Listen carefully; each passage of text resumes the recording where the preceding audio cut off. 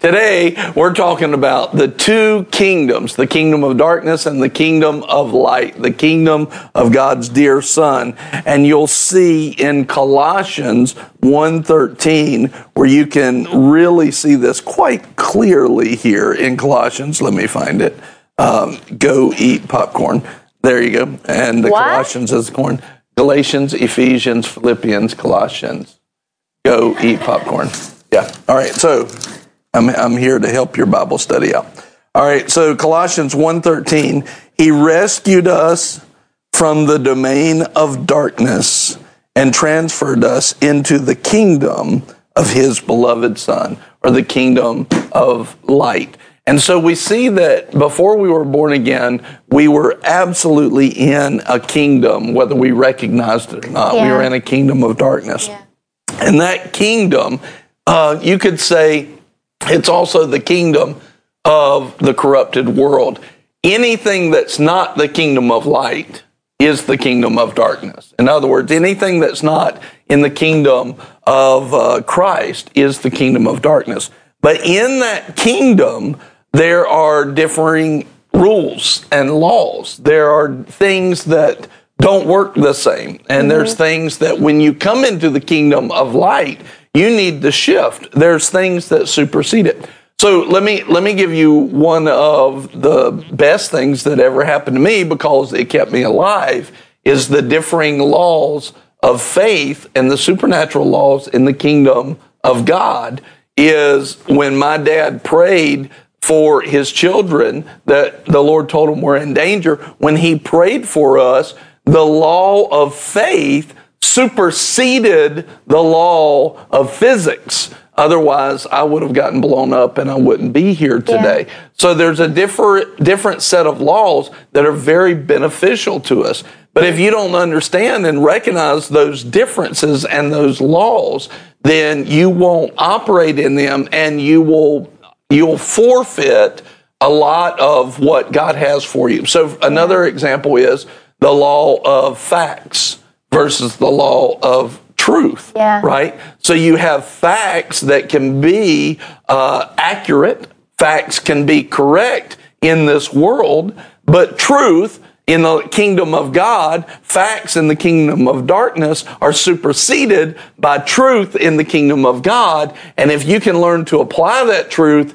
and believe on that truth, you can have truth that'll set you free, versus in facts, they may keep you in bondage.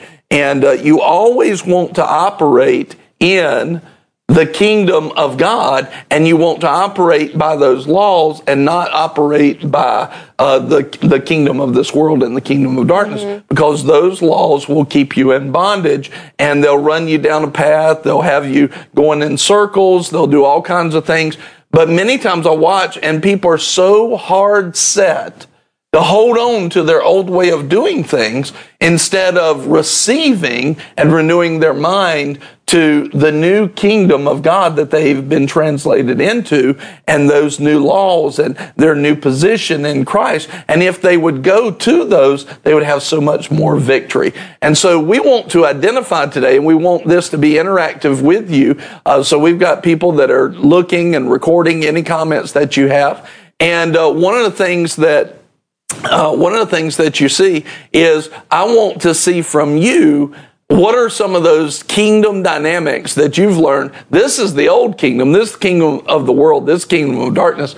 And this is the kingdom of Jesus. This is the kingdom of God. This is the kingdom of light. And this is a law. I want you to bring it up. Or even if you have a question, is this one of those things? And then we're going to talk about those things. And we're going to talk about what's the right way to go about it. What is the law of the kingdom of God, and how does it apply? So if you know some of those things, or you have questions about, start putting them in the comments now. We're collecting those, and we're going to talk about those. So have you ever seen any of these differences? Yeah, definitely. Yeah. Well, and as you were talking, one thing that came up to me is It's so wonderful to abide by the laws of the kingdom of God, because even though we're using the word law, they are laws, but they are wrapped up in love. And like everything that God has set in this universe, every law that he has set, it's actually for our benefit. But the law of the kingdom of the world, those laws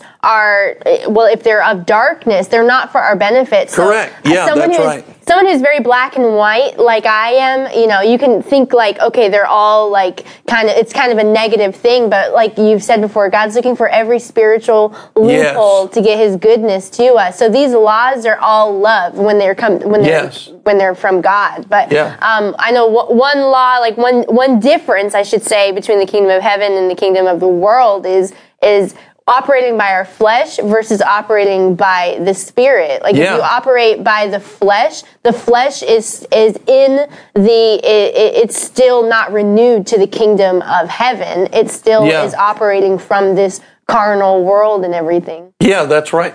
And if the source of what we're doing is from a carnality, or the source of what we're doing is not from God, it's always going to be lower. It's always going to be lower. Sydney said this. She said, honor was the biggest game changer for me. So in the kingdom of darkness and the kingdom of the world, it's pretty common to be in this society today, to be dishonorable or even rebellious, right?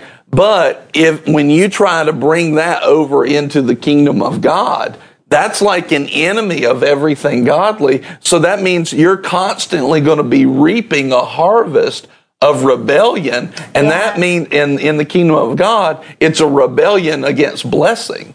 So if I'm dishonorable in the kingdom of God, I'll never reap a harvest of favor and blessing, because it's fighting against the kingdom of God. God's kingdom is a kingdom of honor. It's a kingdom of actually submitting in that way, coming under the mission of God. I love what Apostle Scott said last week. Submission is submitting under a mission, right?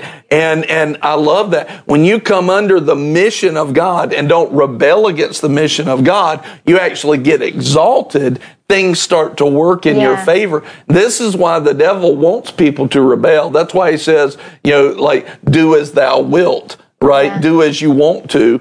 Your truth is your truth. And what he's trying to do is get people to rebel, because in rebellion, they actually will lose strength in the kingdom of God. And so he wants people to carry that idea in there. So, and it's kind of similar to that, and Brother Scott talked about this when he was here, is how there's actually part of the kingdom of the world that we're seeing right now of rebellion and people not wanting to submit. But he gave a great point that partially comes from the church not having that standard of submission. And when he made that comparison of, look at how the church actually also rejects spiritual fathers and leadership and submitting. And when he pointed that out, I was shocked, because I'd never seen that correlation before. Because many people think, the church is the church is the standard, and they should be, but they haven't been. There's been some worldliness in the church. So much so, and even like, for example, we bring a lot of soul, of mind, will, and emotion into the church. The church is not supposed to be run by soul, versus the world. Almost everything in the world runs by soul, mind, will, and emotions. Emotions run everything. Logic runs everything. If it's not emotions, it's logic. It's one or the other. Both of those are by the brain, but not by the source of God, which is the Spirit of God. And you see that in the church. They'll do things because it feels good and they did it before and they're sentimental about it, but not because the Holy Spirit was leading that. These are definite opposites of the kingdom. And so, Buddy, will you read concerning honor? I see Deb's comment. Will you read that and any other comments that are there on that? Well, Deb put, the world says has a independence me mentality, but the kingdom has a community minded, and so it's community minded, and and submission and authority. I read that really messed up. But she's saying the world is more me-minded. The kingdom is community and authority-minded. And one of the things that we see, and I just brought this out, and the Lord's really been bringing this up to me, is the highest level of maturity in our interaction with people is interdependence. It's not dependence on others wholly, which is a ditch of the world. Yeah. And it's not independence only, where you don't need anybody's help. It's actually in the middle of that interdependence with us and other people and God. Yeah. It's a commingling of community where every joint supplies. But the kingdom of darkness wants you to either be totally dependent on everybody, asking for help from everybody, or no, I can do this myself, so that there's never, in both ways, you don't have joint supplying. In this way, this independent person is never receiving from anybody else. Over here in the dependent side, this dependent person is never sowing into anybody else. Yeah. And so you don't have the kingdom operating properly. And this has to do with honor. It has to do with honoring God's ways.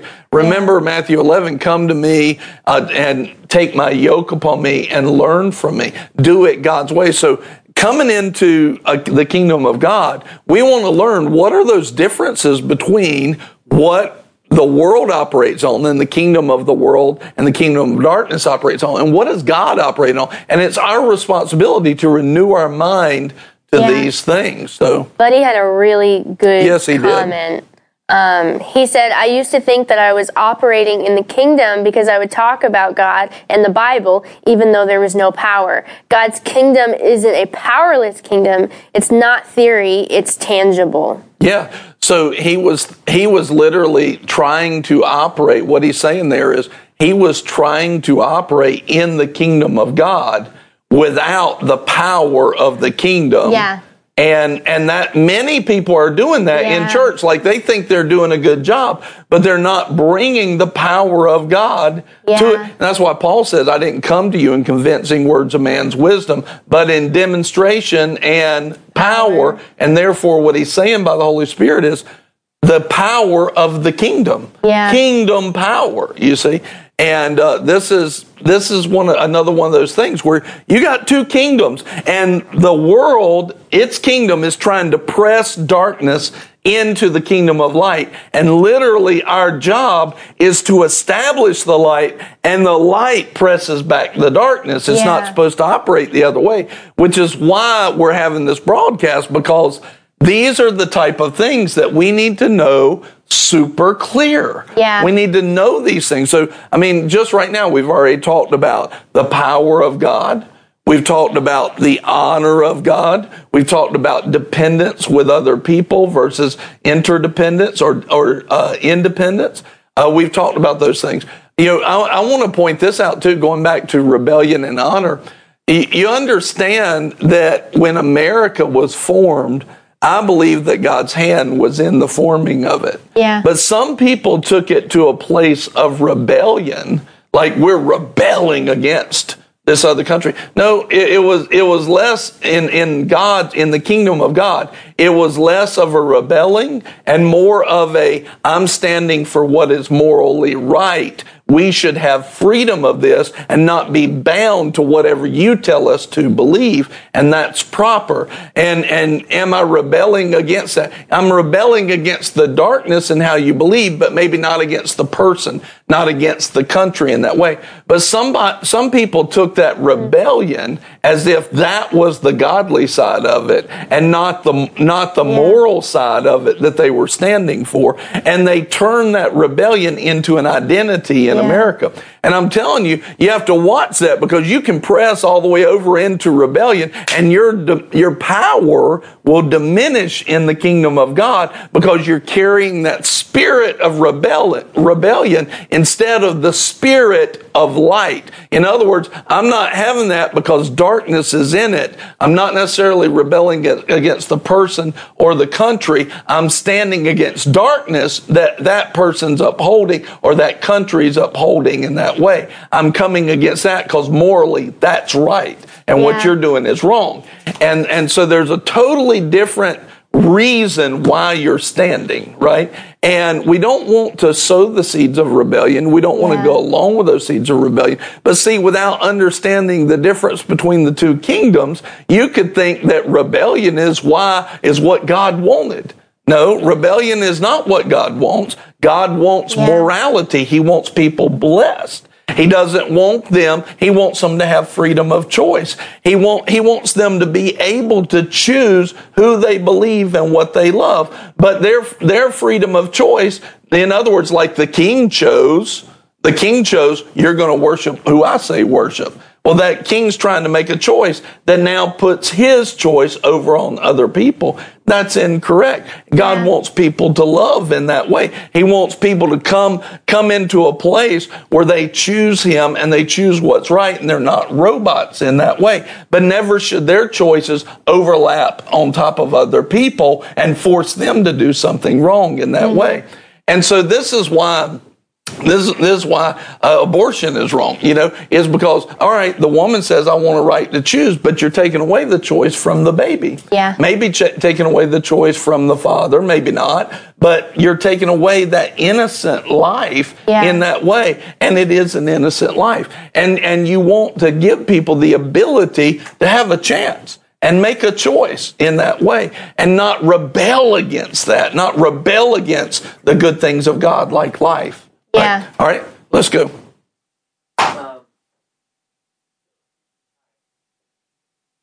Hello. Next thing that was coming up was from Grace, and she said for her, the power of the tongue was a big one. She said, and in hand with that, diagnoses are in the kingdom of darkness, but healing is the promise we have in the kingdom of God. And that kind of goes in line with what George put too. Facts are of the world versus the truth of God's word. And that was a big one. Well, I actually was just writing about this in the partner letter that's about to come out. It's totally written now. I sent it to Brother Tracy because I wanted him to see it and tell me any things he has to say on it. He's been writing partner letters for a lot longer than I have. And I said, hey, tell me what you see or don't see that needs to be in this, please. And anyway, one of the things that I was writing in there is it's so clear in the Word that when we're in faith, our mouth should line up with it. And you'll notice that like in Romans 10:9 and 10, it says that if you confess with your mouth, not think it in your head, but confess it with your mouth. And in Hebrews, it says, I believed, and therefore I speak, right? I believed, and therefore I spoke. And so, in other words, this is the proper thing, is you need to speak out the will of God. I had something that was bothering me in my body this morning, and it was so interesting how my flesh says, don't take the time and effort to pray over that. Like, what? Like, that's what my flesh is like. You don't even want to bother with that. And I think what the flesh is doing is, first of all, the flesh and the spirit are always in disagreement. But it was like, the flesh doesn't want to be disappointed if I miss it in my faith. Like, if I miss it in my faith, my flesh doesn't want to be disappointed. So it's like, don't even pray. Like, how stupid is that? You're definitely not going to get on base if you never swing in a baseball game, basically, unless you have a horrible pitcher that walks you all the time. So it's like, even if I miss it somehow with my faith, listen, God's the one who's faithful. It's his faithfulness, not my faithfulness, that I'm putting trust in. I'm putting trust in him. So shut up, flesh. I'm going to speak the word. And so I spoke to my body, line up in Jesus' name. I believed, and therefore I spoke. Words are part of the kingdom, whereas the kingdom of darkness either wants you to speak against God or it wants you to shut up, right? It wants you to be silent on godly things and mute on godly things. But the kingdom of light wants you to speak up for godly things and stop saying ungodly things. It's a major major critical component. Yeah. Even in Mark 11 where it says have the God kind of faith. Whoever says to this mountain, Yeah. right? We need to understand that speaking it out of our mouth is one of the most important things we can ever do. Yeah. So. When you were saying that, well, what I was reminded of is like the flesh is like, I don't want to say that, but the thing is it's not even our words. Like, okay, what if I confess this and then I don't see the manifestation, or there's just some lies or junk or whatever? It's not like they're my words. It's not like Marky Dunphy is saying, I am the healed of the Lord. Those are God's words. Yes, like, it's not up to, it's not up to me. And that goes back to, we are, in the kingdom of heaven, we are ambassadors. Yes. Like this it's not like I wrote this book or anything. Yeah. I'm just an ambassador. All I have to say is what God said. And my mouth is a tool to just bring the kingdom of heaven to earth, but it's not like it's my words. I think that's right. The flesh is like, oh, it's not going to work because it's your words. It's not my words. Yeah, no, it's the Lord. Yeah. Well, so if you've got some kind of sickness or disease trying to get on your body, every time you think of it, you need to say and speak it out. I'm the healed of the Lord. I'm the healed of the Lord. Or if it's a life and death type situation, say, with long life, God satisfies me. God, I am satisfied with long life. Like, speak the word of God. That's in Psalms 91. Yeah. I'm the healed of the Lord. I have Zoe life of God to the full till it overflows in my life. I have and enjoy life, right? If it's in finances, say, I'm the prosperous of God. I am wealthy in Christ, right? He is my provider. He's providing everything. I have a large harvest because I've sown big, right? And so you start to see every time you think about that little bit of poverty, speak the promise. Speak the life of God. Speak the overflow, whatever it is in your life. Well, I'm just socially awkward. No, I'm bold in the Lord, and people know that I've been with Him because of my boldness, because of my confidence, because I'm well-spoken. I might be uneducated according to the world, but just like in Acts 4, I'm well-spoken, and they can tell I've been with Jesus, right? Yeah. You can believe on these things, and you can stand on these things, and you should speak these things. Amen. You should absolutely speak these things. And that's something that is so attacked. I was telling you the other day, I was reading a book by Jerry Savelle, and he has so much in it about confession. And, and it's actually Brother Kenneth Copeland's teachings that he puts in it. There's so much about faith, but in faith, there's so much about confession. And I'm reading it, and my flesh is like, I don't want to read this part. I want to just read the other stuff. I don't want to read the sermon notes that he has in here about the power of our confession. And as that came up to me, I realized there's some unbelief here. Like, I have been hearing about confession for my entire life. Like, as long as I can remember, I've heard probably hundreds of messages on the importance of declaring the word of God. So many messages. And yet there's like I realize, there's something in my flesh that is trying to rise up and not submit to the word of God. It doesn't want to believe this. It wants to do its own thing, like what you were saying this morning of, I don't want to confess the word of God right now. And that is so attacked. And I recognized it, and then I was like, oh no, we're not doing that. I mean, it was even with me, it's like, how much do I know that? And yet it's still the flesh is trying to stop it. It's like, no way. Like honestly, we did a broadcast for like 2 or 3 days on like confession or whatever. And I had something in me like, I don't want to do this. I want to do a different topic. I don't want to do a whole series on just confession. Anytime you feel like that, you need to examine that. Like anytime you feel like that negative, I don't want to do that. You need to examine, because generally there's a root of something that you need to dig up. And so even looking at confessions, this verse, when I finally saw it as an adult, like, you'll read over something but not really see it. And then one day I was reading it, I was like, oh my gosh, that verse just slammed me, was James 1:26. And it says, if you don't control your tongue, your religion is worthless.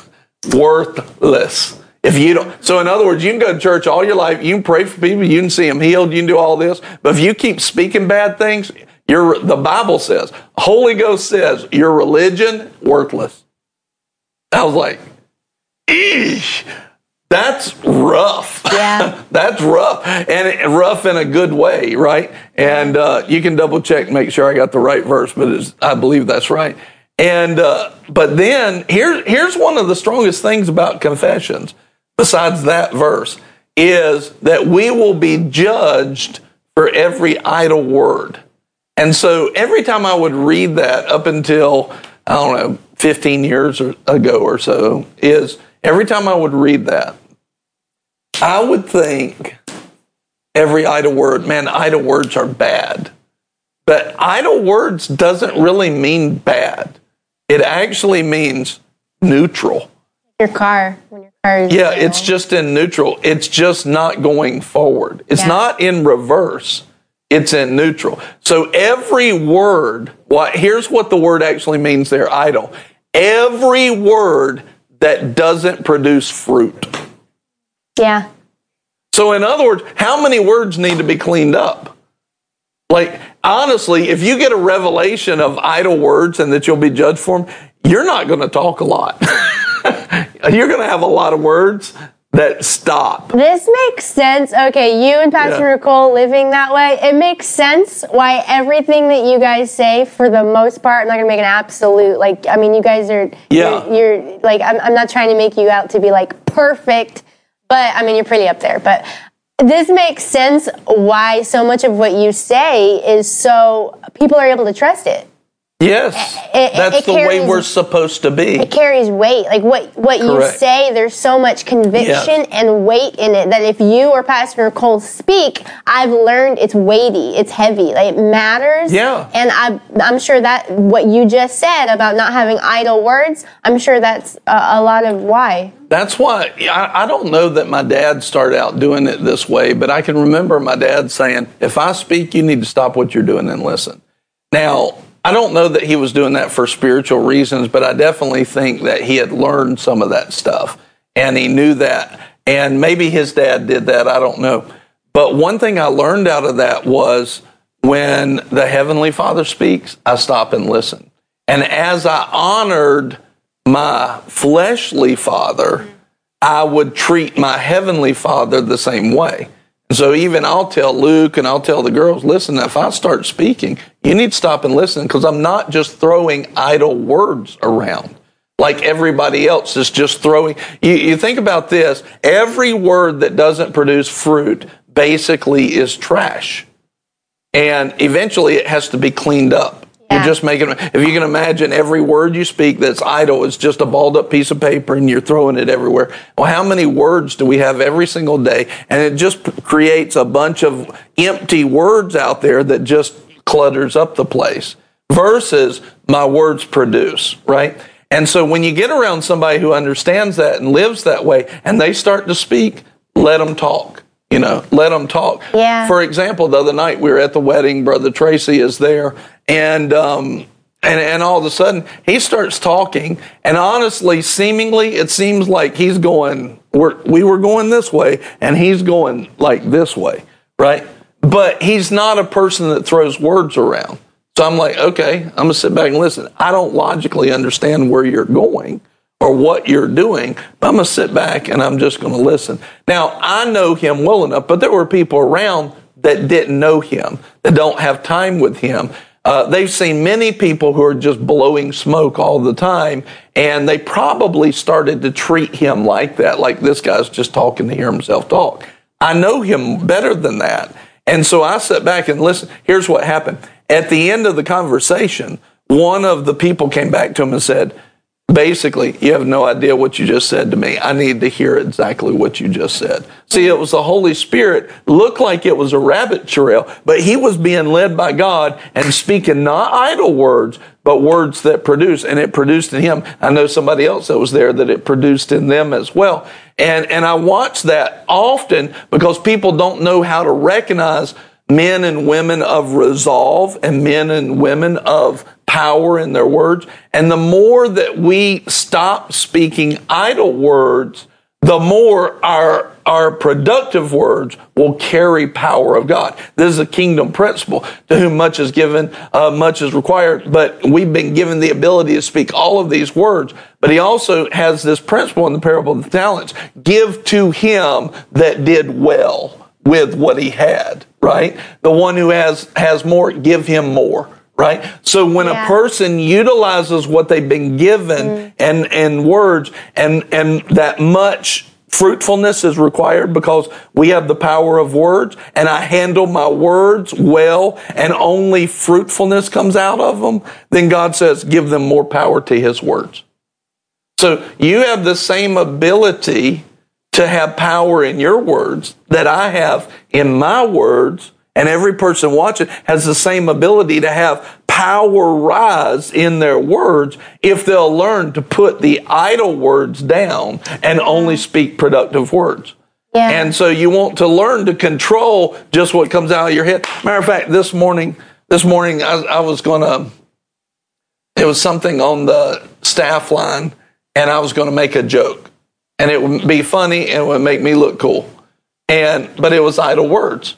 And it could have caused an adverse effect or it could have just caused everybody to laugh, but it really didn't produce anything. I typed out half of it and then went, nope, I sent back. So I sacrificed me maybe looking funny and cool because I didn't want to just throw idle words out. And see, you got to be willing to do that. You have to be willing to stop those things. Yeah. There's a principle of the kingdom in that way.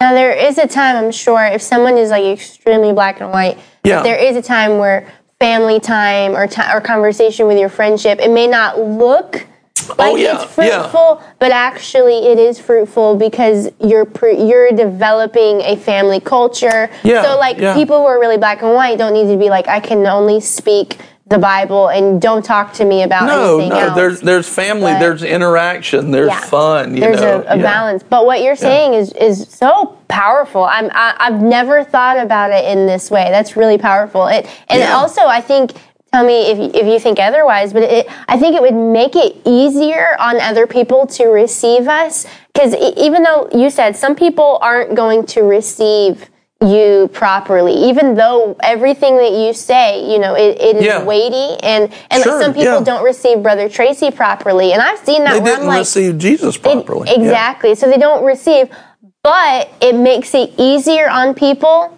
to receive from you when they don't have to decipher, is this person just going off on another tangent? Because they talk all the time. Like there's someone that I was around recently, and I really like it. I'm not saying this is right. I'm just saying I had the opportunity in my flesh to be like, I don't want to listen to them because they're just constantly talking about themselves. Yeah. And even though that's wrong for my flesh probably to have that reaction, what I'm saying is we can make it easier on other people to not have to be constantly, okay, do I need to listen to Marky right now? Or is she just off on a tangent and just talking about herself? Well, think about this too, is this really plays into the two kingdoms, is do I have favor with people because I'm constantly giving them compliments? Or do I have favor because of God? So I can speak idle words like, you are so great. But if I tell everybody that, you're going to look at it and you're going to be like, I don't believe you. Yeah. But if I don't say that to everybody, and then I say, you did a good job at that, that means 10 times more to you, because I don't just hand those compliments out to everybody. But when I do compliment, it's real. Yes. It's a real thing. And so I'm not just working flattery. So, for example, flattery is a way of the kingdom of the world, the kingdom of darkness. Yes. It's a way to gain favor through your own self outside of God. Mm-hmm. Jesus kept increasing in wisdom and favor. So wisdom and maturity and favor with God and man. How did he do it? By faith. So he wasn't out there flattering people. Matter of fact, he would do the opposite. You want to leave too, right? He would do the opposite. He wasn't trying to blow smoke. And the one lady at the well, he's like, who's your husband? And she was like, I have no husband. He's like, you spoke right. you've had 5 husbands. and a lot of people would be like, oh, I can't believe he just said that. But he spoke truth. And he spoke fruitfulness and production. And when he said something, it meant it, you know. So I know a lot of times we zoom in to where he told Peter, get behind me, devil, right? But think about the good side of what he said right before that. He said, flesh and blood didn't reveal this to you, Peter, but my Father who's in heaven. In other words, he was saying, good job. Well done, right? And I know Peter loses that real quickly in a couple of verses, but think about in that moment how good that must have made Peter really truthfully feel, because Jesus, the Son of God, was giving him a compliment. And it was true, and it wasn't flattery. And that's the way we should be in that way as well. I have seen you sacrifice not gaining favor with flattery, though. There have been many times where I want people to like you and Pastor Cole and the ministry because I love this ministry. I love you guys. And I've seen fleshly people who are not submitted. I've seen them overlook you guys. And I'm like, if you could just see it. But it's because they've been operating in the other world. Correct. So they're not recognizing the kingdom that you guys are operating in. They're not recognizing the power because they're looking for the flattery, and they're looking for, hey, hi, Pastor Brian, it's so nice to meet you. Are you going to tell me how great I am? Oh, you're not? Okay, I don't want to talk to you. Yeah. Are you going to tell me, how great everything's going to be and I don't have to do everything? It's just going to be magic. Okay, you're not. I don't like your ministry, right?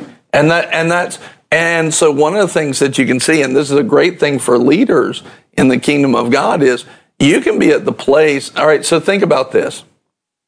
If going back to what I said earlier, if when the leader that God's placed you with speaks and you get quiet and you actually stop what you're doing and you listen because you recognize there's fruitfulness in those words, then what are you doing actually? You're not just reaping in that moment. You're sowing into your future that people will honor your words as well. And so, all right, but here's the other thing. But there's a time when people don't do that. So, what you're talking about is we're still in a time, to some people we have a huge ministry. To other people we have a very small ministry. It doesn't really matter in their perspective. What matters is that we're obedient today, that we do what God's telling us to do today. That's what really matters.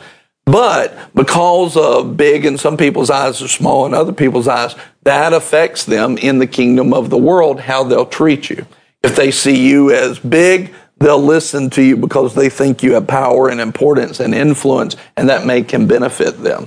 That's all worldly stuff. Yeah. If it's small, then they'll overlook you. This is why Jesus says, don't just give the best seats to the people that give the most. He literally tells us don't give favor just because of that. That is wrong to do that in that way. So one of the things that he says, and you see in the kingdom of God is, and this especially for leaders, is when you're carrying, it's like people could look at some people could look at the ministry and say, well, that's not as big as this other ministry that I've been a part of. Okay, granted, it might not be as big in what you see in the kingdom of the earth, but in the kingdom of heaven, it may be bigger. And you got to have spiritual eyes to see that. Just because you got a bunch of people coming to a church doesn't even mean you're functioning as a church. That doesn't mean that at all. You can go to the grocery store. That doesn't make it. Great point. Great point. So my point is, they might not know that miracles have been popping almost every week. They might not know that. And so they won't esteem it. So they won't receive from it. And I have to be okay with that. You see, I won't chase those people down. And I'm not going to chase them down now.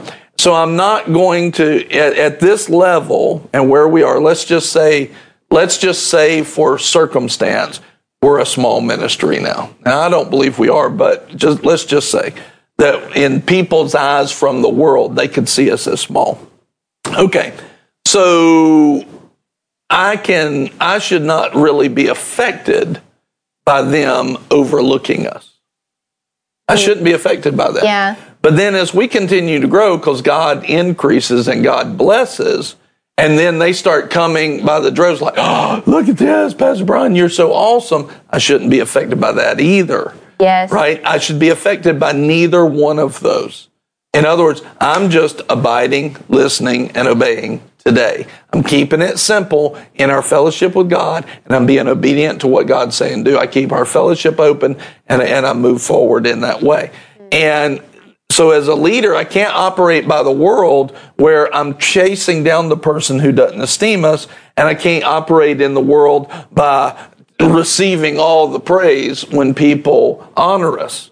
The world does that, but that's not the kingdom of God. There's a difference of operation. The kingdom of God simply says, great that you like us, or it's okay that you don't like us. I still have to be obedient today, regardless of what I see. Regardless of what I see, regardless of what I feel, I have a responsibility of God to be obedient today. Yeah. You see? And that's the key. And that's honestly very important for us right now and where we're going, because where we're going, where God's taking us is into more success in the kingdom of heaven, but also it could look like more worldly success as God's developing us, and we have to be mindful that as God is building this ministry, we are going to get to the point where people are paying attention because we're growing in different things, and we have to be at that point where we're not wanting to grow for numbers' sake. We're not. We're not like, honestly, let's say a congregant, like they have to be wise with even who they're bringing, because let's say someone started to think, oh, we are so successful, we are so wonderful, you're going to love our church. What if that person has the wrong spirit, and we're like, please come to the church, please come. They invite them into a service, and they should not be there. We have to have discernment of, we don't want them to come just because we want to look at Boomerang's success. And then we're inviting a demonic spirit into the service. And that's why we don't say welcome to everybody. Right? We don't say, well, actually, we pray specifically that the only people that come onto the property are ones that will receive healing and will receive a life change and go forward. If they're not going to receive that, or they're a wrong plant, so to speak, they're not even welcome spiritually. We pray that way. That's why we took down the welcome signs outside, because it was like an open invitation that everybody's welcome.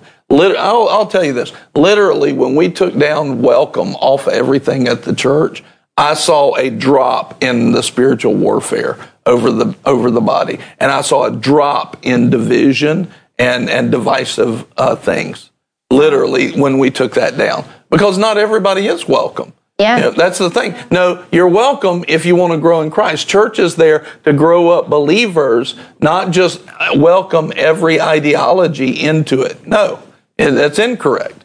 That's the wrong thing. And so one of the things that you see is with this, there is when you talk about being planted in the church, the soil and the environment and the atmosphere is designed for certain types of plants and trees, and only certain things are going to grow there properly. We're very aware of this, and the soil of Boomerang centers around our culture, and that centers around hunger, humility, honor. What's the one I'm missing besides home? Home is the last one. Hunger, humility, honor is 5 H's. Holiness, and home. It centers around those 5 areas. And really, really specifically, you think about, if somebody's not hungry, they're not going to like it here. If somebody's not humble, they're not going to like it here. If they're not honorable, they're not going to like it here. If they're not seeking to walk in holiness, they're not going to like it here. And if they don't like home and family, they're not going to like it here. So you've got 5 determining factors of soil that really are the ingredients of our soil. And if they are not keen to those, they're not going to like it. So you can come in and even to the ministry, even just watching online here, like not everybody's going to like it. And we get that. I understand that. We believe this is what we're called to do. So you can come in and you may love it. Why? Because God has placed you in this ministry. He planted you in this ministry. He took you and knew exactly what ingredients you needed in that soil to get into you to grow you properly. But if somebody has bent themselves against one of these areas, they're going to come in and they're not going to like it. And now the believer has to be okay with that and understand this is not the soil for everybody. Yeah. This is not the soil that everybody's prepared for. And so I was saying yesterday at the table at lunch afterwards is because we'll have guests come in and, some of them will leave early because they don't like whatever. And then some will stay but not come back. And that's a part of it. That's a part of it. And we get that. We understand that. I tell everybody, ask questions. Because there's a reason why we do what we do. Yeah. We're not just flippantly throwing stuff out here. There's a reason in the Word why we do what we do. It's not just we're making stuff up. We're not just being emotional. There's a reason for it. And to understand me is to understand that. All right, now, but those people may come in and never come back. But what a lot of people miss is they weren't coming here to come and plant. They were coming here to be planted into. They were coming here to receive one seed of truth that then they will take to wherever God plants them. And they needed to know that before they go plant themselves, or else they could have been trouble at their next church, at the next thing. And so we don't need to see it just as people are coming here to figure out if they want to go to Boomerang. They're coming here regardless of if they ever go to Boomerang or be a part of this ministry. They're coming here to receive some planting inside of themselves because they're going to get truth here. So don't just think that everybody walks in the door is supposed to stay here. No, a lot of people that walk in the door, they're to receive the seeds of the next step that moves up. So this is kingdom thinking. This is not thinking about my kingdom and my ministry. This is thinking about God's kingdom and what are we doing in the big picture. And it's not all about us. It's not all about us. And see, just that thought alone is not world kingdom. That's heavenly kingdom. And we're completely okay with that. What is the verse that says something like some water, some... Hey, Fallon. Some water, some reap, or something like that. I don't know. Yeah. There's one in there, though, that doesn't sound super fruit. Like, it's not really like reaping. And I'm always like, I don't like that one. Like, my flesh is like, I want to be the one always that reaps. Reaping. No. I want to always be the one that reaps. What you're talking about is like that. And that is not my kingdom mentality. That's not, that's a very humble mindset, though. Yeah. There's a lot of thought processes that are different from that, and people are promoting their own. I love what the Lord told us years ago. He said, "We are not the best church. We are a part of the best church," and that helped us to take our focus off of ourselves and actually be giving and sowing into everybody instead of taking from everybody. And that was really what we needed at that moment to help us see that and set our heart and set the core of that foundation and the culture of that foundation that we understand that. We get that. So a new believer, a new person that comes in, they love their church. They can't be dissuaded or pushed aside off of their feelings of where God has planted them because somebody else doesn't fit that soil.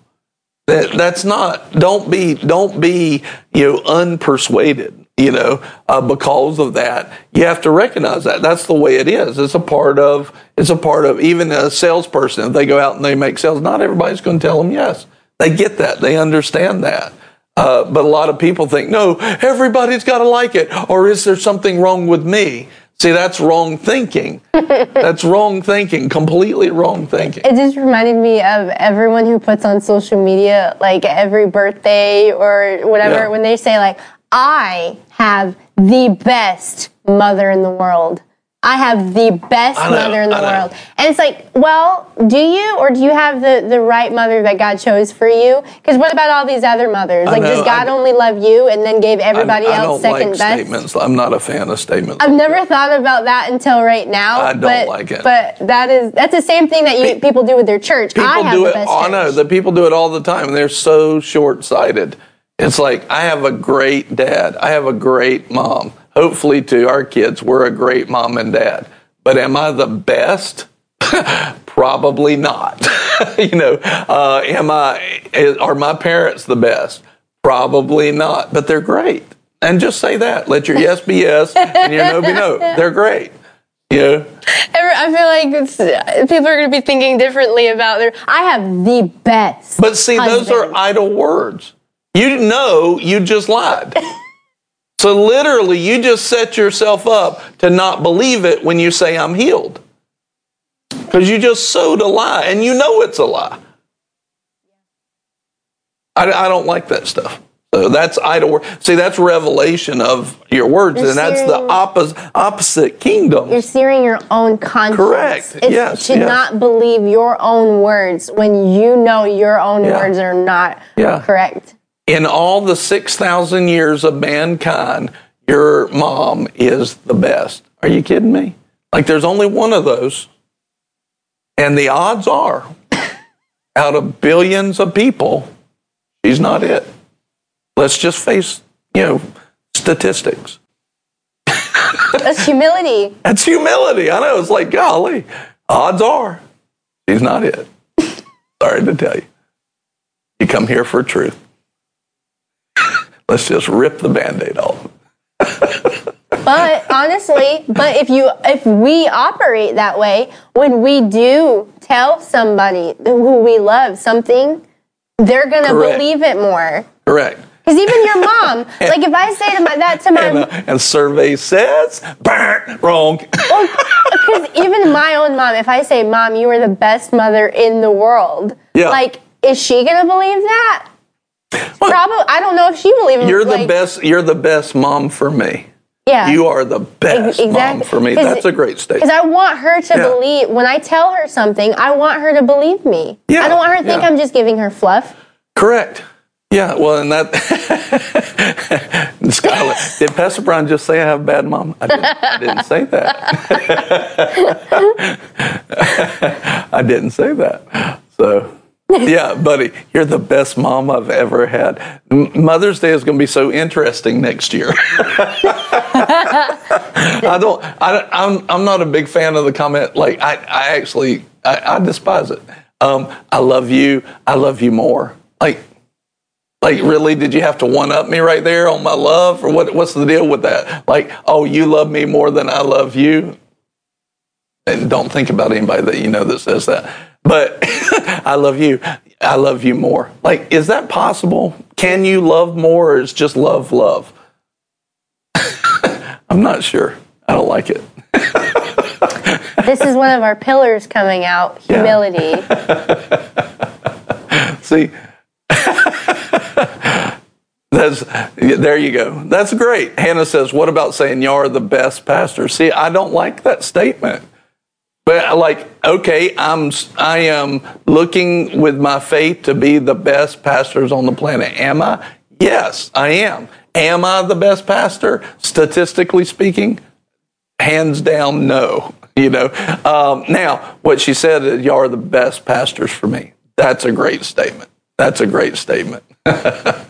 Deb, my mama is better than your mama. See, that may be true. That may be true. There's a lot of variables to figure that out, and I'm not going to say I know them all, so I'm not going to just refute that. But this is important, though, that as we grow, like I said before, as Boomerang, What's Right, as all of our influence grows, we have to be able to handle it, or else we're going to start, if we don't, we would start judging other ministries, and then what would we have? God wouldn't be able to give us anything. We would stagnate. We wouldn't be able to, we would get a little bit of success and then not be able to go forward because we didn't handle it right. How about we just focus on how good God is? Because if there was one thing we can say is that He is the best.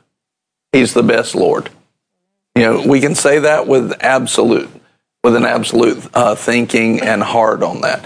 He's the best, right? His love is pure love, right? And so a lot of these are conversations that are pointed at in the wrong direction. And that's why I love what Jesus does when the rich young ruler comes up in Mark 10 and says, good master. And he says, there's only one good. That's the Father. And it's like, listen, even if I'm good because it came from my dad. So he pointed that straight up to the Father.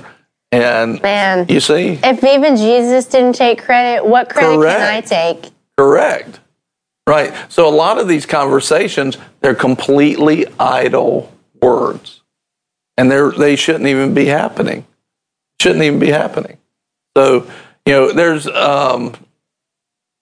and I could go so many different directions, but I don't want to belabor the whole broadcast and go on and on and on. I'm wrapping up now, but were there any other things up above that people said? Because we've been on words for quite some time. But you can, while he's looking at that, can you see how easily it is to stray off of what we need? Yeah. And stray completely off of that. And all of a sudden, everything we're saying and doing is operating in the kingdom of the world, in the kingdom of darkness, and outside of the kingdom of light. And we're wondering why our prayers don't work.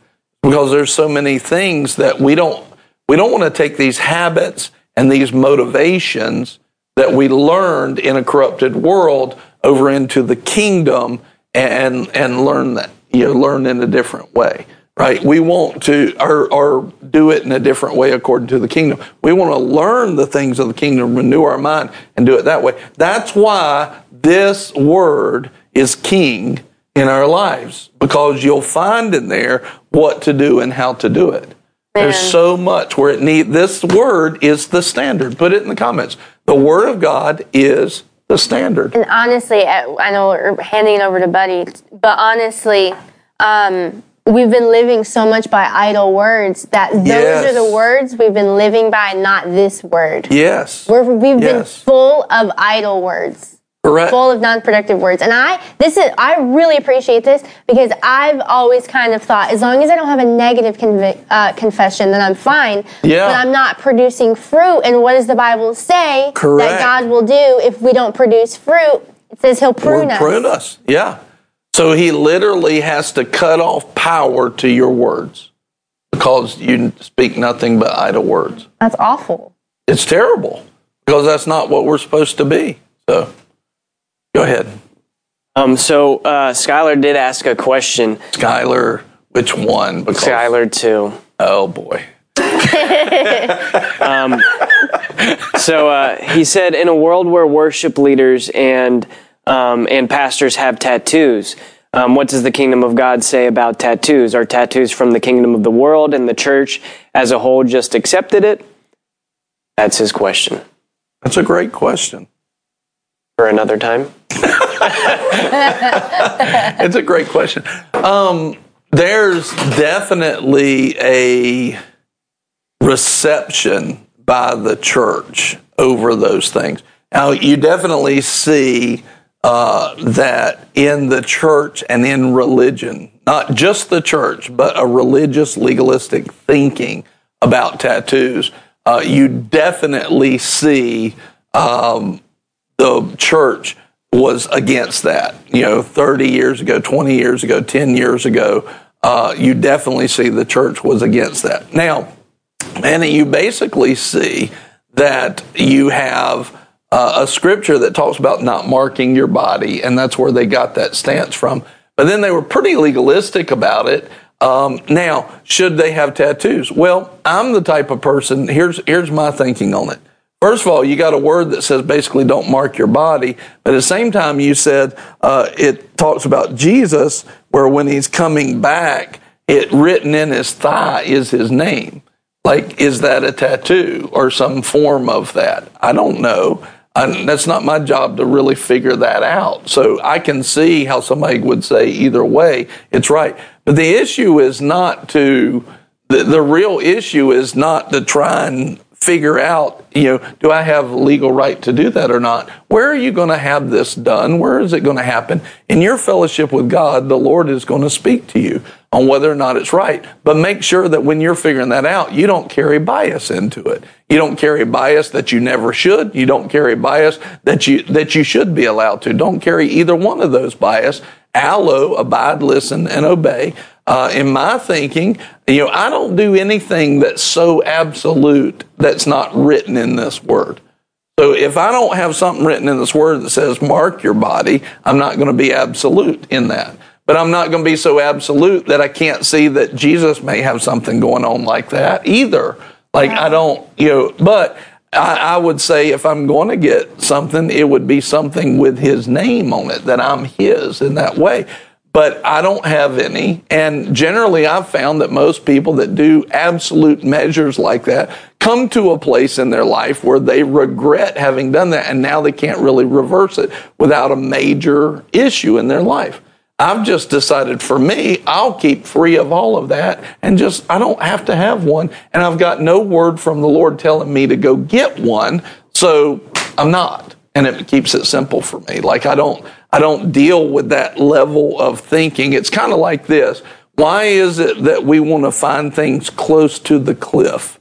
Is this still in the kingdom of God, or am I about to fall off in this item? Right? Why do I keep arguing or finding those things that are close to the line? Just stay away from the line. Right? Keep it centered on Christ and him crucified. So I don't deal with that. Man, that makes my life so much easier. So much easier, and I don't have to. Now, for somebody that doesn't have tattoos, we're not really talking about you. Somebody that does have tattoos, if you feel like you missed it, repent, receive forgiveness, and move on. Don't be condemned over it. If you don't feel like you missed it, then praise God and say, Lord, I would say this, Lord, if I didn't miss it, because a lot of times you can feel like you didn't miss it because you're not in tune with the Holy Ghost. And so you can say, Lord, if I miss this, please show me so I can repent.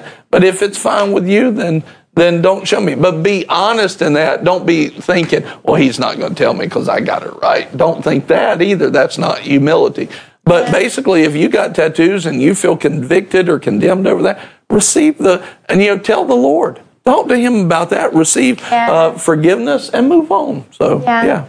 Well, and you trust your fellowship in this too. Like what's coming out of you is, if the Lord tells you to do something, you're going to do it. But if he doesn't tell you to do something, you're not going to do it. And that's one thing I love about you and Pastor Nicole is even your actions. You don't have idle actions. You're not just doing things because you want to. So to you, it's not like, okay, did you miss it? Like the Holy Spirit hasn't led you go get a tattoo. You haven't, so you haven't done it, and you're not worried about it because you're only going to do what he leads you to do. So you don't have to figure out all these hypotheticals and everything because you just trust his fellowship. Whatever he wants you to do, that's the big key. And see, that's the thing of the kingdom.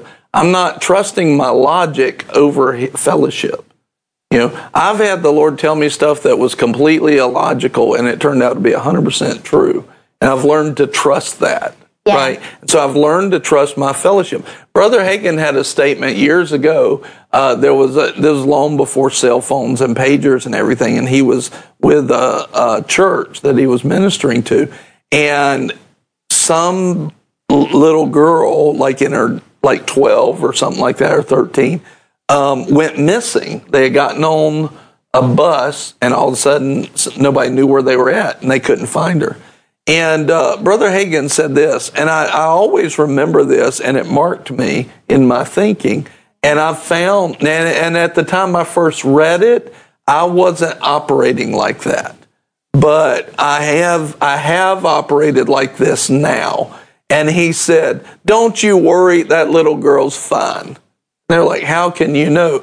He said, "Listen, I'm with you, and had there been a problem, the Holy Spirit would have told me.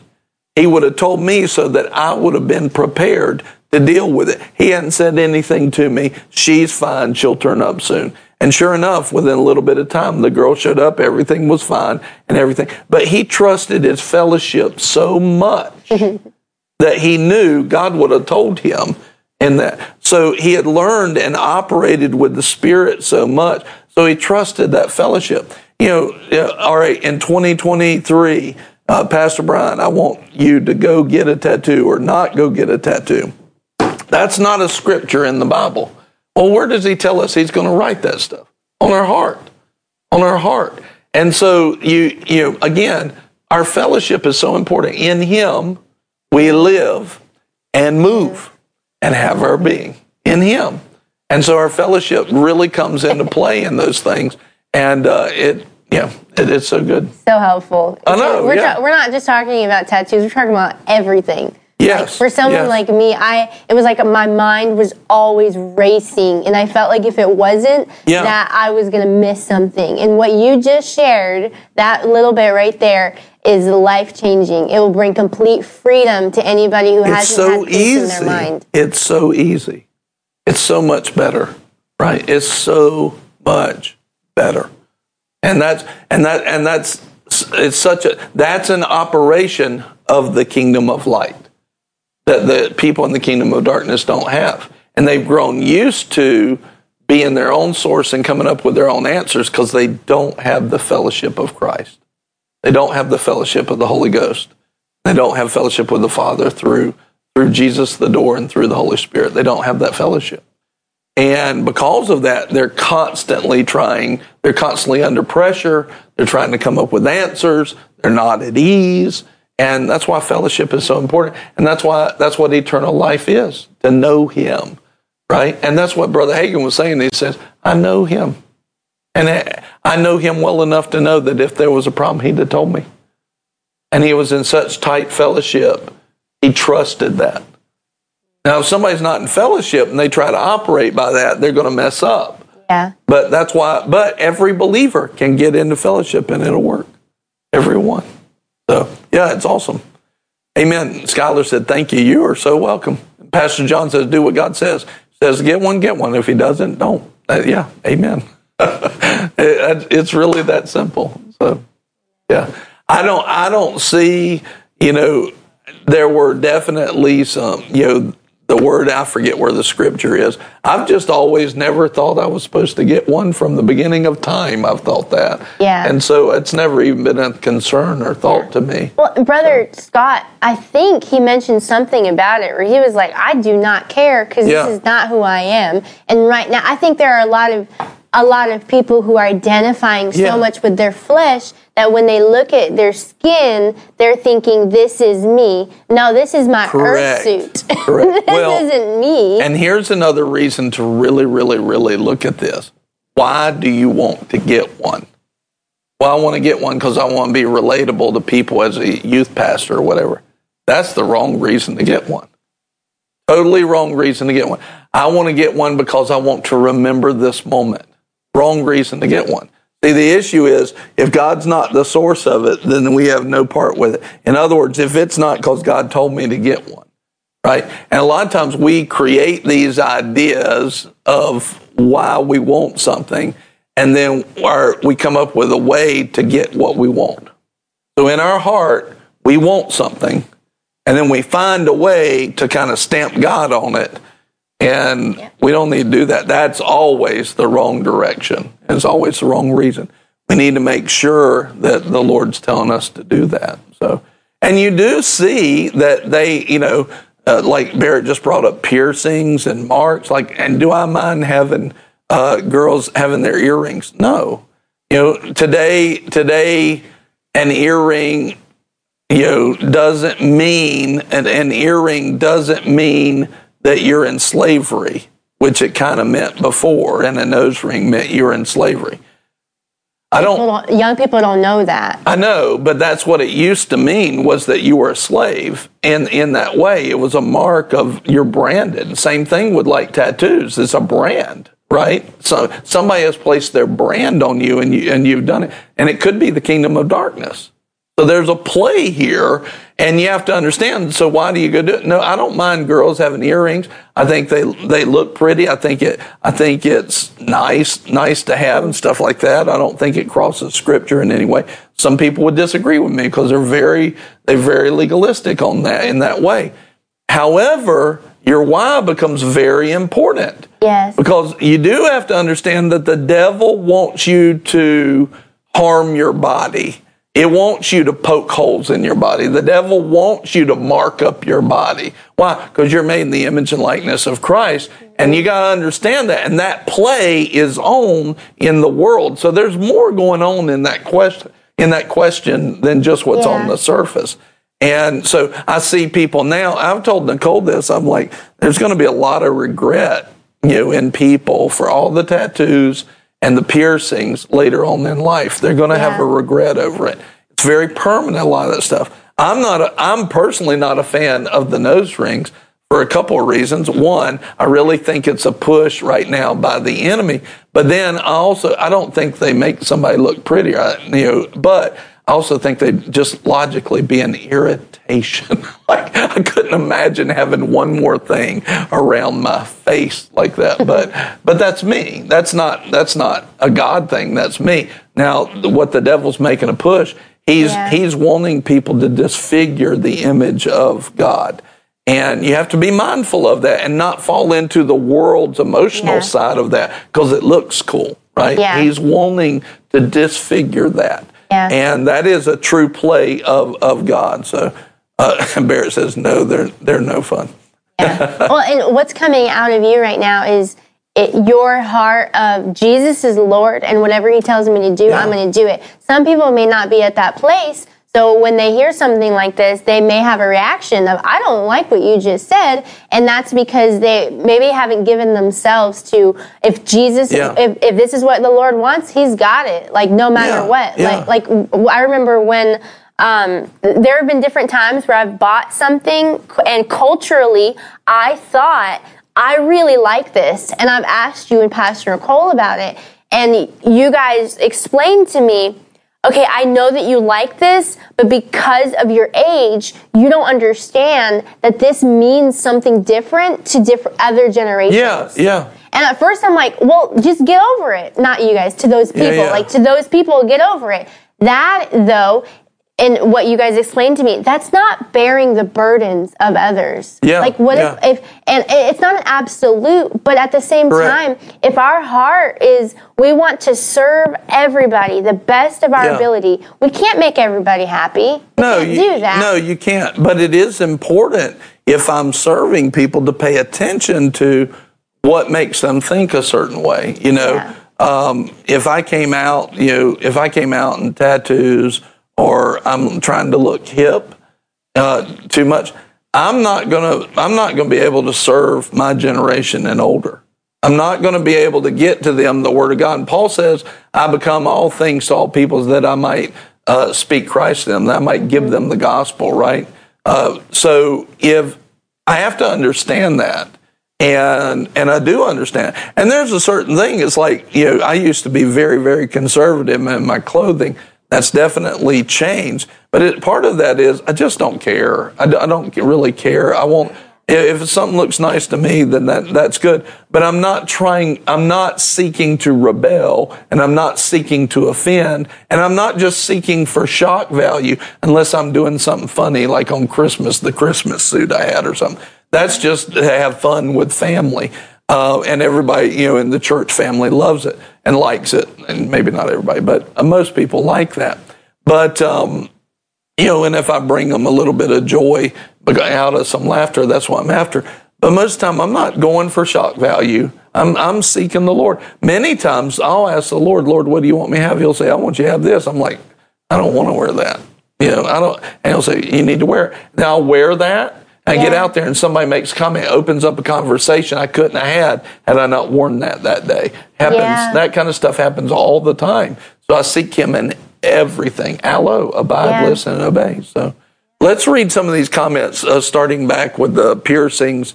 And Buddy, if you'll start back there, because there were some really good comments here, and then we'll wrap it up.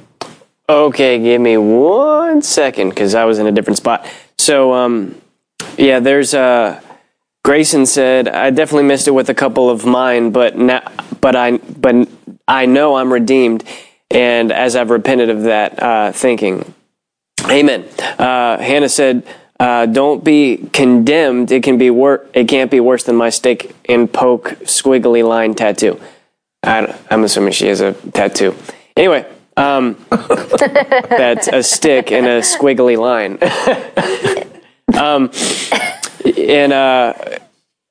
Just Hannah says, "What's our why?" Which is a great question. Barrett says, "It's the same way with piercings. I recognize every time my flesh wanted to get something pierced. This is great. Pierced. I was often in times of discomfort, frustration, rebellion, and I wanted it as a release." Grayson Huge agreed. statement. Yeah. Huge statement. Yeah. Well, Hannah said something similar. She says, anytime I've dyed my hair or when I had gauges, it was a sign that I was freaking out internally. Not an absolute, but that's how it went. Yep. Grayson mentioned that. Anytime I watch somebody make changes like that, you can almost always dial it back to the root is somebody is out of control in their life, or they're fearful, or they're trying to make themselves feel okay. That happens so often. Matter of fact, not too long ago, Nicole and I saw somebody that had done something, and I went, that's a problem. That's a problem because it's not what they did. The problem is that's a sign of something that's going on inside of them. And you learn to recognize those things. You learn to discern those things, not just by the Spirit, but physically as well. And I pay attention to those things because almost every time I see somebody do that, they're trying to fill a gap that God's supposed to fill, and they're doing it with a soulish, worldly way of doing it from a wrong kingdom. And it's very common, very, very common. Go ahead. Well, what was just coming to me is like, if I feel like I'm out of control, what's one thing I can control? What I do with my body. Yes. Anyway. Great point, buddy. Thank you. Yes.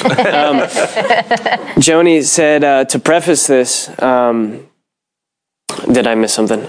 Oh, okay. Joni says, to preface this, I was not thinking about getting a nose ring, but you just helped answer a question that I was asking God about the other day. Praise God. Fallon said, I once had a nose ring. Haha, it was awful.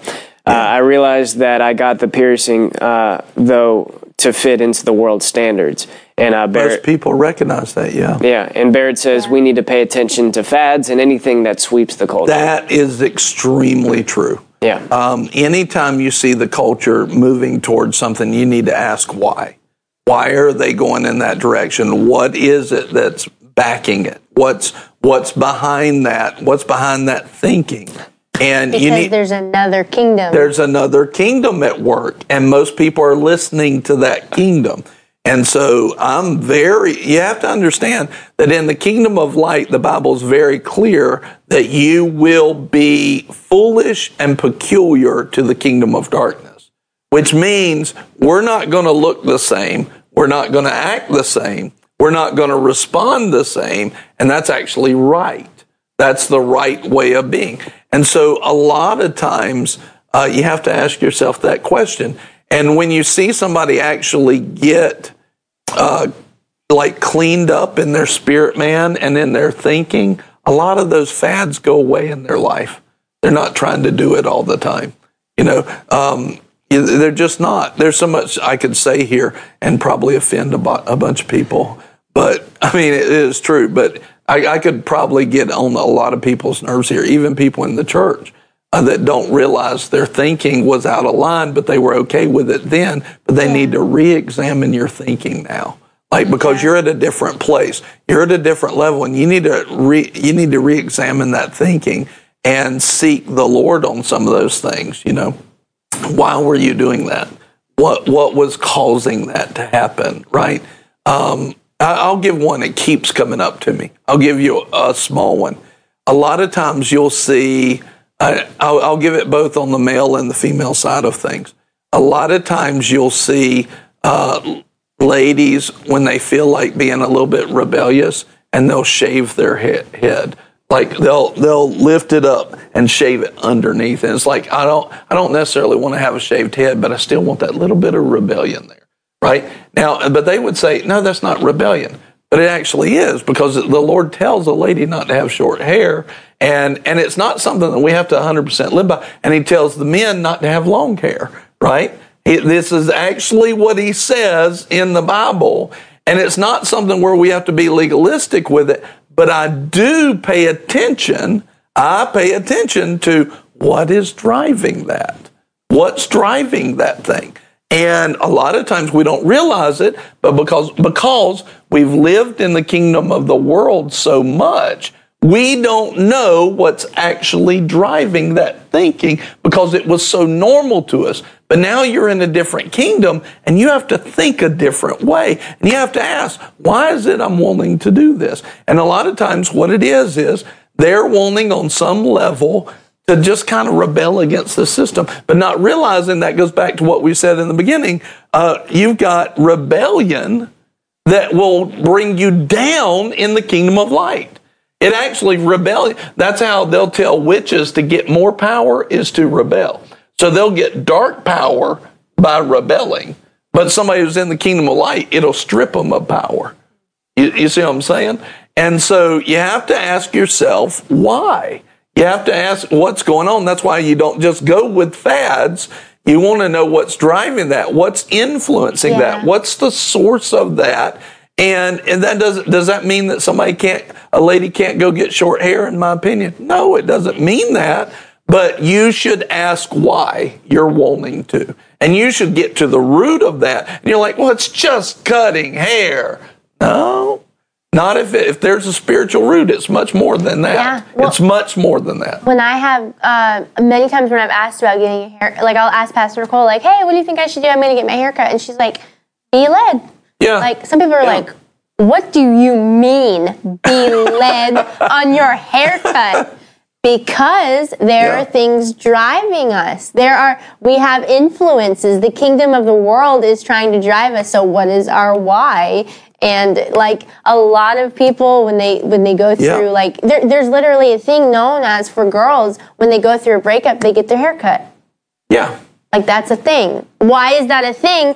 Because we are influenced. We can be influenced by something. It's not just about the hair. Now the church, many people in the church have taken this to a degree where, like myself, I've been around legalistic people who they didn't think women were allowed to wear pants. So let me tell you, I didn't want to wear a dress. I was like, absolutely, I'm not even going to own a dress because some people think that I should only wear dresses. So we have to watch that getting into the church, that type of rebellion. Because I understand, like that's where I've been. I don't like that type of legalism. So let me show it. Let me put it in its place. That's not right though. Yes. Yeah. There's so much that's done in the kingdom of darkness that we grew up in that corrupted world. And we didn't see it as wrong, but that doesn't mean it's not wrong. Doesn't mean it's not wrong at all. I could talk right now, and we just jump on everybody's little tender nerves, and we could talk about yoga, and we could talk about horror movies, and we could talk about Pokemon, and we could talk about Harry Potter, and get in everybody's wheelhouse, and talk about all these things.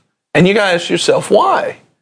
You gotta ask yourself why are we okay with all these things? And we got to recognize which kingdom am I living by, and which one ask this question. Put this in the comments. Which kingdom do I want as a source in my life? Because the kingdom that I interact with is the kingdom that's going to be the source.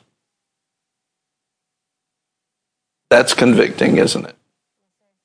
Which kingdom do I want to be the source in my life?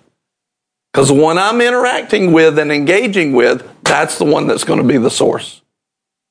Yep. Hannah said earlier, she said, I had a roommate that cut her hair like that, and she had an altar in her closet and wasn't to God, I'm pretty sure.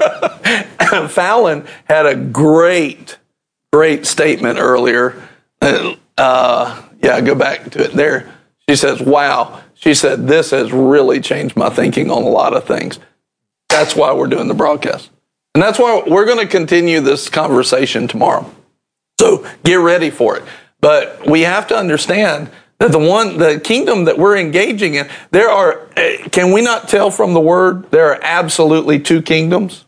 Can you not see it in that one verse, Colossians 1:13? There's absolutely two kingdoms. Yes, and the one we're engaging with, even if we're a Christian, is the one that we're going to be drawing our source from, drawing our power from.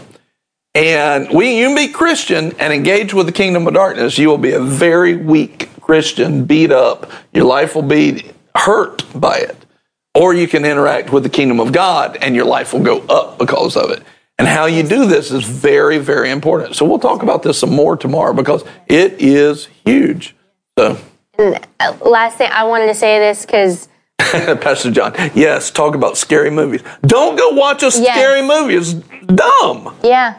That is dumb for anybody, especially a believer, to be hooked into horror movies. Don't go watch them. When the Lord says there's no fear in love, God is love, why would you inject yourself with fear? You know what most people do? They go watch horror movies. They cannot be satisfied in things because they're getting an adrenaline rush from it. Almost assuredly, they end up with demonic oppression in their life almost every time. Almost every time. Don't play a video game that's got demonic influence on it. There's so many things. Like I said, I could get in everybody's wheelhouse here. So probably even my own. There's a lot of stuff. We just don't realize how much influence is there. So, yeah, you're not wrong. Skylar said horror movies literally invite demons to come into your life. You're not wrong. Like even if I'm that's a specific genre of movie that is especially dangerous because of the doors. When you go into that movie, you're saying, I want this stuff to have entrance in my life. Well, it's just watching a film. It's more than that. It's spiritual in its root. If it's just watching a film, then when you go, you shouldn't be afraid of going to get preaching either because you're just listening to a speaker. But see, what do we know about a speaker when they're preaching?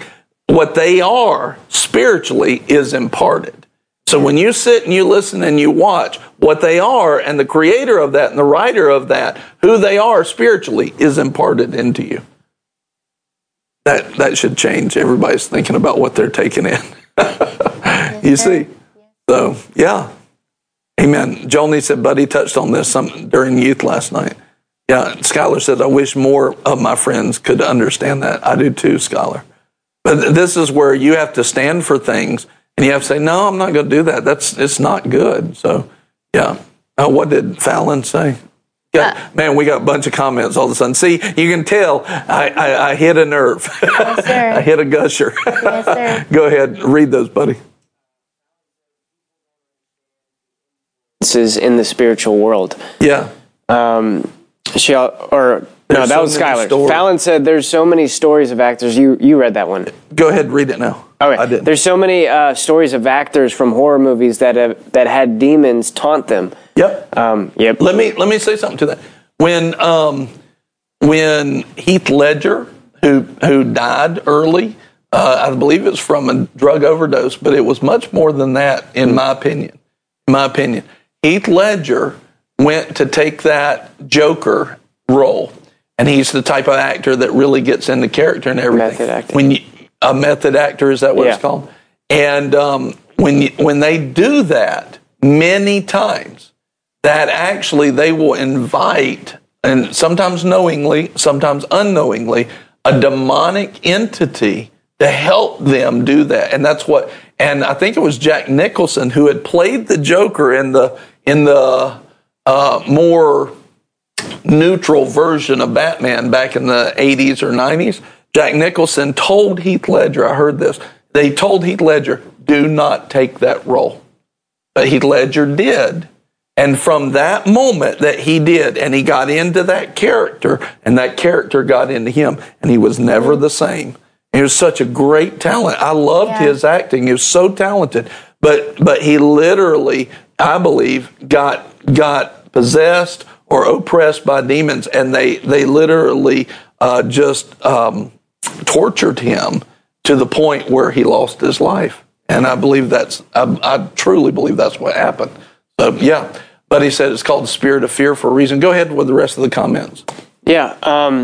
So Hannah says, glory to God for his deliverance. Amen. Yes, She also yes. said, I naturally didn't either. Oh, Grayson said something. Grayson said, it's a good thing for me. It's a good thing for me that just like soda, I naturally do not like scary movies. You ain't gonna catch me at Scarowinds. No. Yeah. No, listen, we were there last year, and they had a poster for that, and I'm like, that is totally demonic. Like, that's totally demonic right there. Yeah. Like, there's no way I'm going to that garbage. So, okay, go ahead.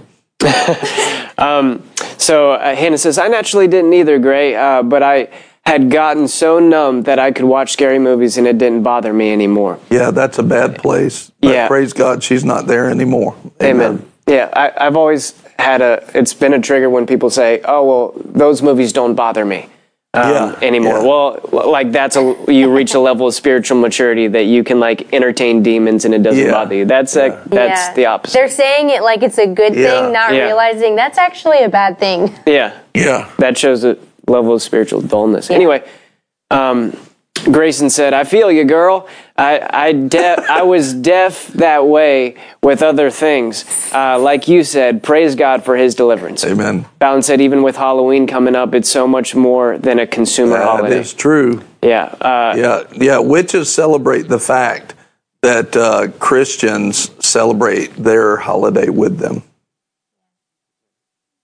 Okay, go ahead, Joni. Joni says, Pastor, I think it was you who said that a pastor from Africa was asking why we were advertising demons on our billboard, and it was an ad for a movie, IDK. I don't know if that was you or not who shared that story. I did. Yeah, pastors in Africa have a totally different perspective of these things because they're so much more aware of the spiritual, and we act like they don't exist or they're not important. And they're like, there was a pastor from Africa that got a book of. He didn't know what it was. He didn't know the Pokemon toys, and he went, "Oh, I know." He's had discerning of spirit, so he had seen in the spirit these demons in operation in his country. And he said, "Oh, I know that one." And he saw that. He was like, "Why do you have a book with demons? Book of demons?" And it was all the Pokemon characters. And he said, "Why do you have a book of demons?" And he said, "Oh, this is a game." He's like, "That's not a game." He said, "I know that one." He said, and he just saw the picture of it. He said, "That one shrieks and scratches," or whatever. I'm making up the symptoms of it. He said, "Shrieks and scratches everything." The American pastor went. He went, "This one, shrieks and scratches," and read it. And he went to the next picture and he said, "What's that one?" And he told him. And the African pastor who had dealt with these demons knew what they looked like because he had discerning spirits, and he called out exactly what their characteristics were, and that was within the book. And we think it's a toy. It's not a toy, and you'll see that anyway. Yeah. All right, go ahead. There's so much, they just keep building. So Baird said, this is so prevalent, and people get celebrated for inviting the demonic. I'm thinking of the sports star who had been recorded sharing their partner performs witchcraft prior to their games. Yeah.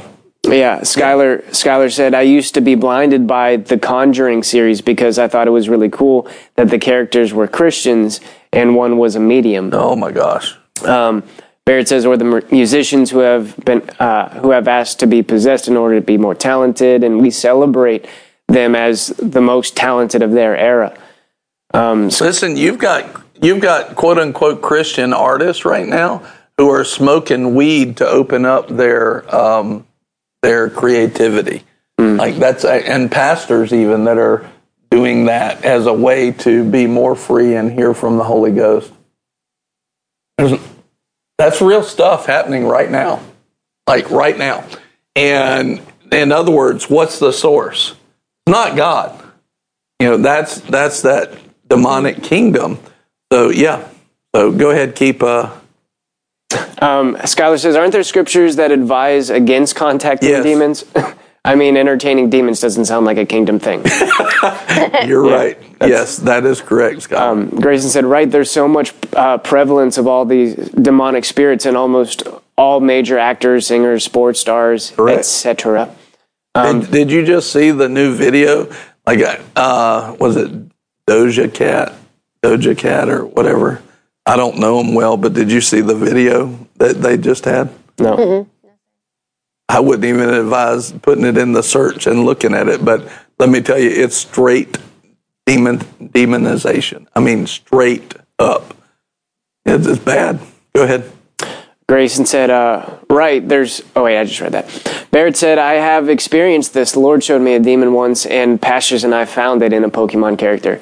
It did the exact thing the Pokemon character had powers to do. Yep, I remember that. Lee said, been guilty of doing it anyway. I usually work, it usually works like Pastor said, nothing but unnecessary trouble. We don't have to hold on to that oppression, but we don't need to go looking for an unnecessary fight. Yep, that's right. Hannah said that singer is demonic. So, yeah, that wouldn't surprise me too. Fallon said at Taylor's concerts, she's heard of people having really odd demonic experience. Yeah, because you start to worship the person, and when you get into people worship, you are right there at demonic worship too. And a lot of times, what people don't realize is even people that seem like they're who's the worst in Revelation? Who's the worst? The hot or the cold or the lukewarm? Lukewarm. The lukewarm. So you can have an artist that actually looks like they're pretty center of the game, and they're actually the worst because they're very milquetoast. And I'm not saying that about Taylor because I don't know that by the Holy Ghost, but it wouldn't surprise me.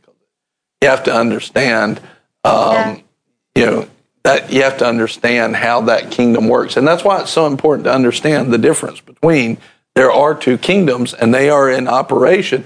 And you have people even going out there and they're making sales because they're using like fear of loss. But that's a worldly thing. That's a kingdom of darkness tactic, injecting fear into people so that they'll make an emotional decision instead of being led by God. So they're utilizing these worldly tactics. And what are you doing? You're becoming your own source, or you're pulling on the source from a spirit of fear to bring you sales. You're in the wrong kingdom for that as a believer. You're in the wrong kingdom. So anyway, look, we hit a gusher. Talking about the lukewarm, talking about all the different ones. There's some dangerous stuff out there. And if they would allow that stuff to influence them enough to put it out there publicly, then what's actually behind it that you can receive by listening to the stuff, right? You want to be very mindful of that. So, Joni said, would you say that it would be the lukewarm who ushers in the Antichrist agenda? Of course, because the lukewarm don't want, the Antichrist is anti-anointing. Lukewarm don't want the anointing. They want everybody to feel good. The anointing breaks yokes. So, absolutely. It opens up the door because when they relax on the anointing, it allows that to get set up and founded. But ultimately, what's going to allow the Antichrist to come in is because everybody that is anointed, that's born again, is going to be removed from the earth. That he can't even really get. He'll be around and things will start getting set up, but he really can't operate until the church, the pillar of truth, is removed. You have to remove the anointing. So that's what's going to be the ultimate thing. But getting us to the place where it could be set up is where religion and where lukewarmness really opens up that door. And the thing that's really holding it back is the anointing. Yep. Yeah. So, amen. Hannah said, will you read that?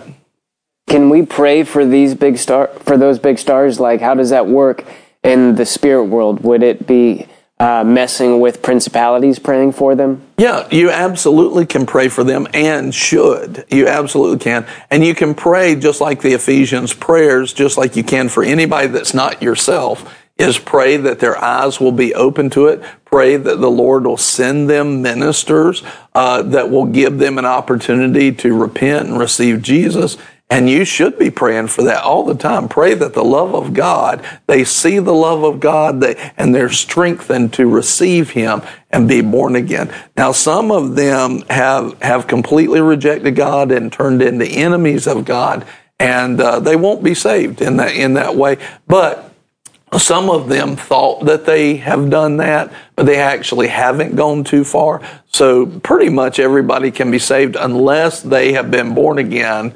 operated in the power of God and the powers of the age to come, and then rejected Christ. That's the person that can't ever be born again. But most people can be, they can be straight up Satan worshipers and be saved.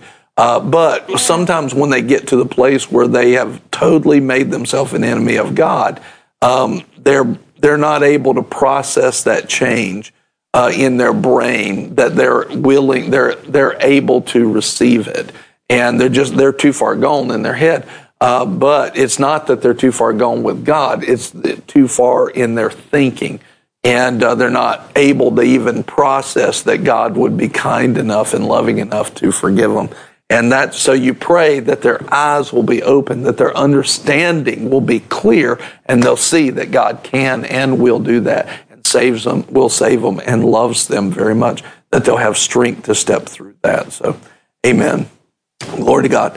A couple more questions, and then let's not have any more because we're already too late. But what are the Graysons? Grayson was wondering the same thing that Hannah asked. She said, I was wondering the same. It seems like some of them are trying to pull away, but they're just so deep in it. There was a question above from Joni. She said, would you say that it would be the lukewarm who ushers in the Antichrist agenda? Yeah, and I answered that already. Oh, you already did, sorry. Yeah. But that's all the questions that I saw. Yeah. Yeah, there's a major tug of war between these two kingdoms happening right now, and it's more prevalent, more manifested now than we've ever seen it before. The spiritual things, which many times have been hidden from the public view, they've always been there, but they've been hidden from the public view. They are up front right now. And you're saying, but not only are they up front, but there's shifts of power that are huge. And the thing is, we don't have to worry about it. Like, you're kept in Christ. Jesus prayed that every person that's born again would be kept in John 17. So you're kept, you're protected. But if you don't have to fear it, fear could open the door to not be kept, but you're not going to do that. You believe in the Lord, you believe in His protection. That is a definite ingredient of your salvation. And we need to understand that as we move forward, we don't have to fear that stuff. We have to be bold in Christ. We have to move in the anointing, but we have to be obedient to what He says to do. Don't go do something just because you think it's a good idea. You do things because the Holy Spirit directed you to, and you got confirmation of that, and you'll be fine. But that's where we live. We live in a realm where you have two kingdoms fighting and pulling on each other, trying to take territory, and the devil has gotten much, much more in your face. And we have to see those things and not act like they're not there, not act like they're not real. And I'll go back to the statement that I said before, the kingdom, which kingdom do you want to be your source? Because the kingdom that you interact with is the kingdom that will empower you. And if you're in the kingdom of, Jesus and in the kingdom of God, but you're interacting with the kingdom of the world, you're going to be empowered by darkness, which is going to pull down your power in the kingdom of light. And you don't want to live there. You want to live full of the power of God, which means I want to interact with God. I want to interact with the Holy Ghost. I want to interact with His anointing. I want to interact through Christ, right? I want to interact with the things of God and do it His way. And as we do that, then we'll step into the place where we're really blessed. And if you want to know, like, okay, how does Pastor pray for these things and they work and healing comes and miracles come? Because I'm interacting more with the kingdom of God, and I'm not fighting over here in the kingdom of darkness. I'm fighting against it, but I'm not in it and interacting with it. It's happening because of there. And Jesus said, remember, He said in Hebrews 1, talking about Him, He loved righteousness, hated lawlessness or hated sin, and He was anointed with the oil of gladness or the oil of joy. So when He operated in holiness, He was interacting with the kingdom of God, and because of that, His power level went up. And that's what kept Him in that place. like I've told you before, Bishop David Oyedepo and Pastor Adeboye both said holiness to me directly. Holiness is the master key. Holiness is the master key. And these are things that we need to pay attention to, and that's interacting with the kingdom of God. So good interactive conversation today. Yeah. Amen. I love it. Did you get something out of it? If so, put some hands up in the comments. And we love you so very, very much. We're so pleased to have you guys in our life, and thank you for being a part of it today and interacting. And we will see you tomorrow. We'll talk about this again tomorrow. Talk about the two kingdoms. Yeah. And so get your examples of that kingdom ready, of the differences between the two kingdoms. Get it ready. Get ready to discuss it some more, learn some things, see some things. And we'll see you then. Buddy's going to lead you in the offering today. If you would like to sow, you're welcome to. And you don't have to, but if the Lord's leading you to, definitely. We made it easy for you. So we love you so much. We'll see you tomorrow. And have a great rest of the day. Here's Buddy. Hey, everyone. If you are being led to sow today, if the Lord's leading you, we want to invite you and give you an opportunity to sow into this broadcast. You can go to giveww.org. You don't have to. This is free. We sow this completely into you. But if the Lord's leading you, we want to give you that opportunity. And for everyone sowing today, I'm going to pray for that seed. So, Father, right now, in Jesus' name, Father, we just thank you for the revelation that you brought to your people today. We thank you, Lord, for the life and the peace that as they take this revelation and apply it and seek first the kingdom of God and your righteousness, God, I thank you all things will be added unto them. So, Father, for the seed sown today, we call it blessed, pressed down, shaken together, running over. May men pour out into their lives today. In Jesus' name, amen.